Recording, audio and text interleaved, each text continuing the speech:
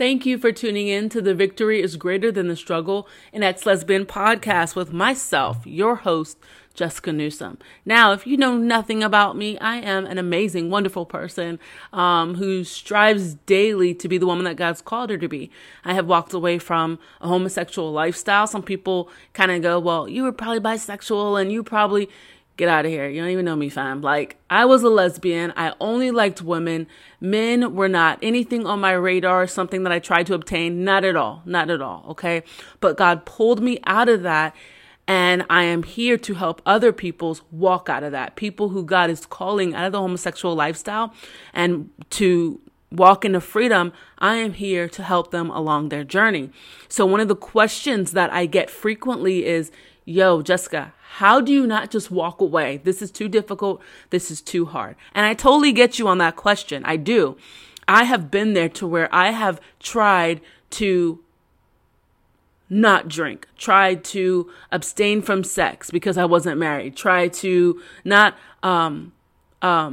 indulge in my same-sex attraction. I've tried to do those things, but it felt more like I was trying to push it down, right? Push it down and hide it. And it just always came bubbling back up to the surface of my life. And the more I tried to push it down, the more I tried to just ignore it and put it to the back of my mind, the back of my head, the more it seemed to just bubble over into my life to where eventually I was like, you know what? I'm just faking this thing. I am trying to be who God has called me to be, but you know what? It's not working. So deuces, God.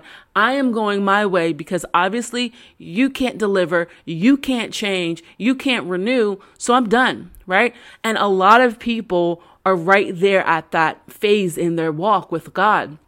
God is tugging on them and calling them out of different things, calling them out of gossip, calling them out of homosexuality, calling them out of gambling, calling them out of pornography and masturbation, calling them out of lying. Whatever it is that God is calling you out of, sometimes it seems as though the load that we carry is too much to bear, and it becomes a burden that we struggle with on a daily basis, right?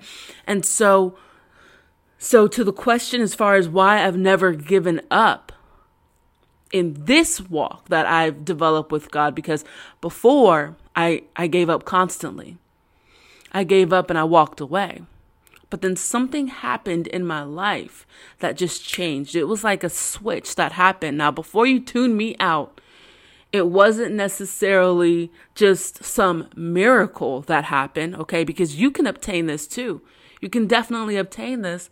But in order to obtain it, it calls you to lay down some things, okay? And so what happened in my life was that His love changed me. His love didn't necessarily just change all of the sin habits and sin problems. No, but His love changed me. It changed my heart. It began to change my heart so that I began to desire more of Him. I tasted a bit of true love. I tasted His love that began to just fill me up.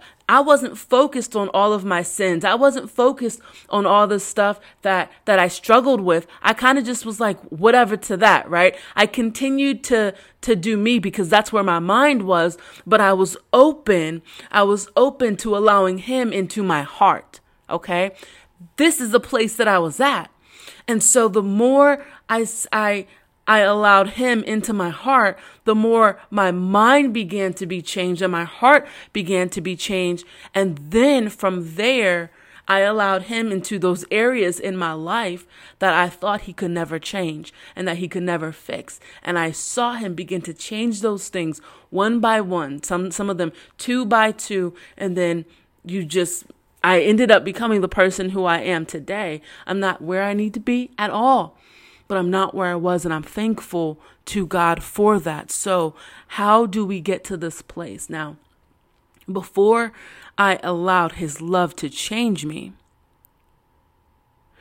I had to really figure out, as I was developing this message, what was the difference between allowing God's love to change me and what I was doing before to where I always walked away from God. Okay. And what I realized that was that I loved to be in the presence of God, but I never allowed the presence to change me. I'll say it again. I always loved to be in the presence of God. I always loved to be in church, right? Not always, okay? But I liked that when I was in church, when I was around spirit-filled people, I loved that presence. The worship song, it started to do something to me. Being in that environment and that atmosphere really started to do something to me, right?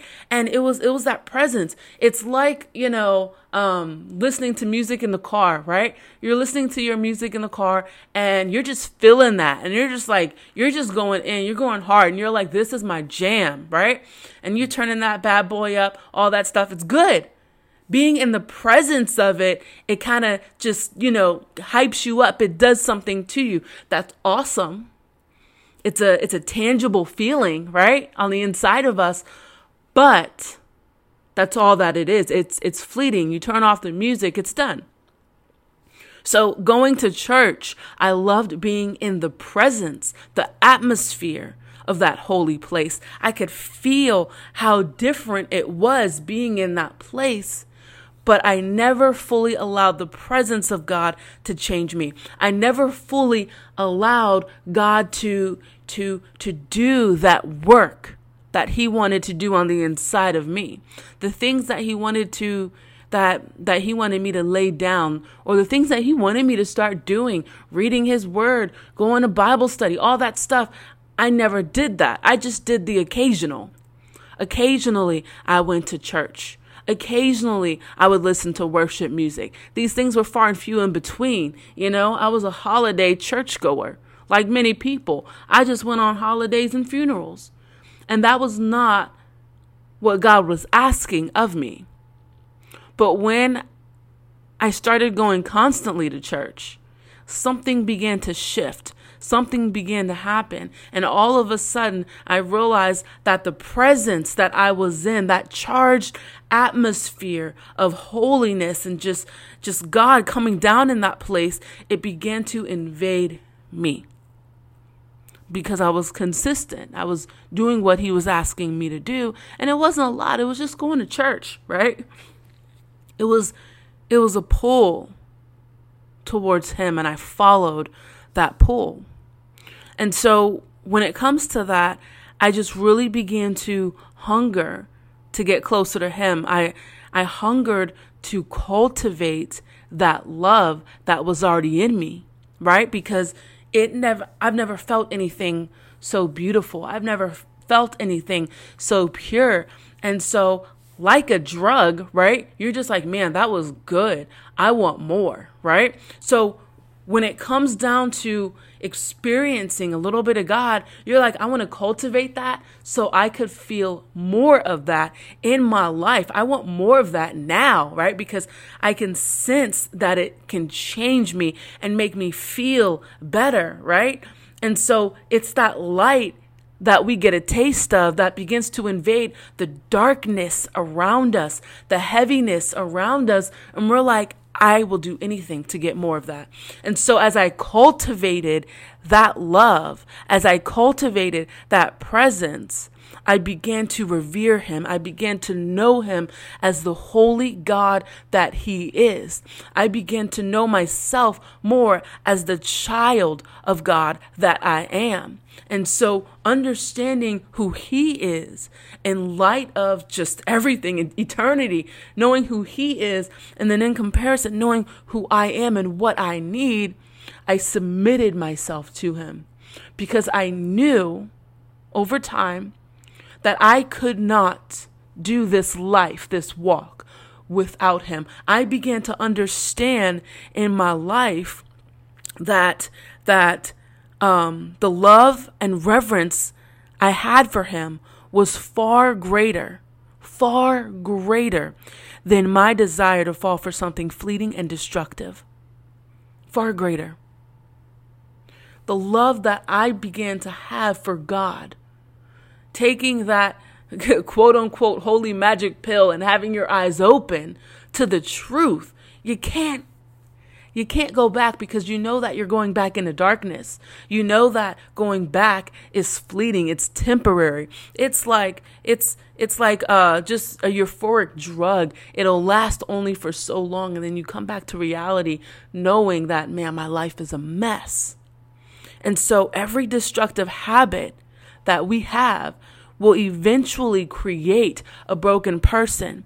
As we continue this destructive habit, it will create a broken person. And my brokenness, Jessica's brokenness, will always lead me back to him. Always, always, always. And so to answer your question, why I've never given up along the way, as after my eyes have been opened to who he is and who he is to me, he is my healer. He is my doctor. He is my lawyer. He is my way maker. He is everything to me. I can't go back. I won't go back, because I know in my heart of hearts that whatever I go back to is not only destructive, but it's fleeting. It will last a moment. And then when I get to that place of brokenness, it will always drive me back to the God of gods, the King of kings, and the Lord of lords. Period.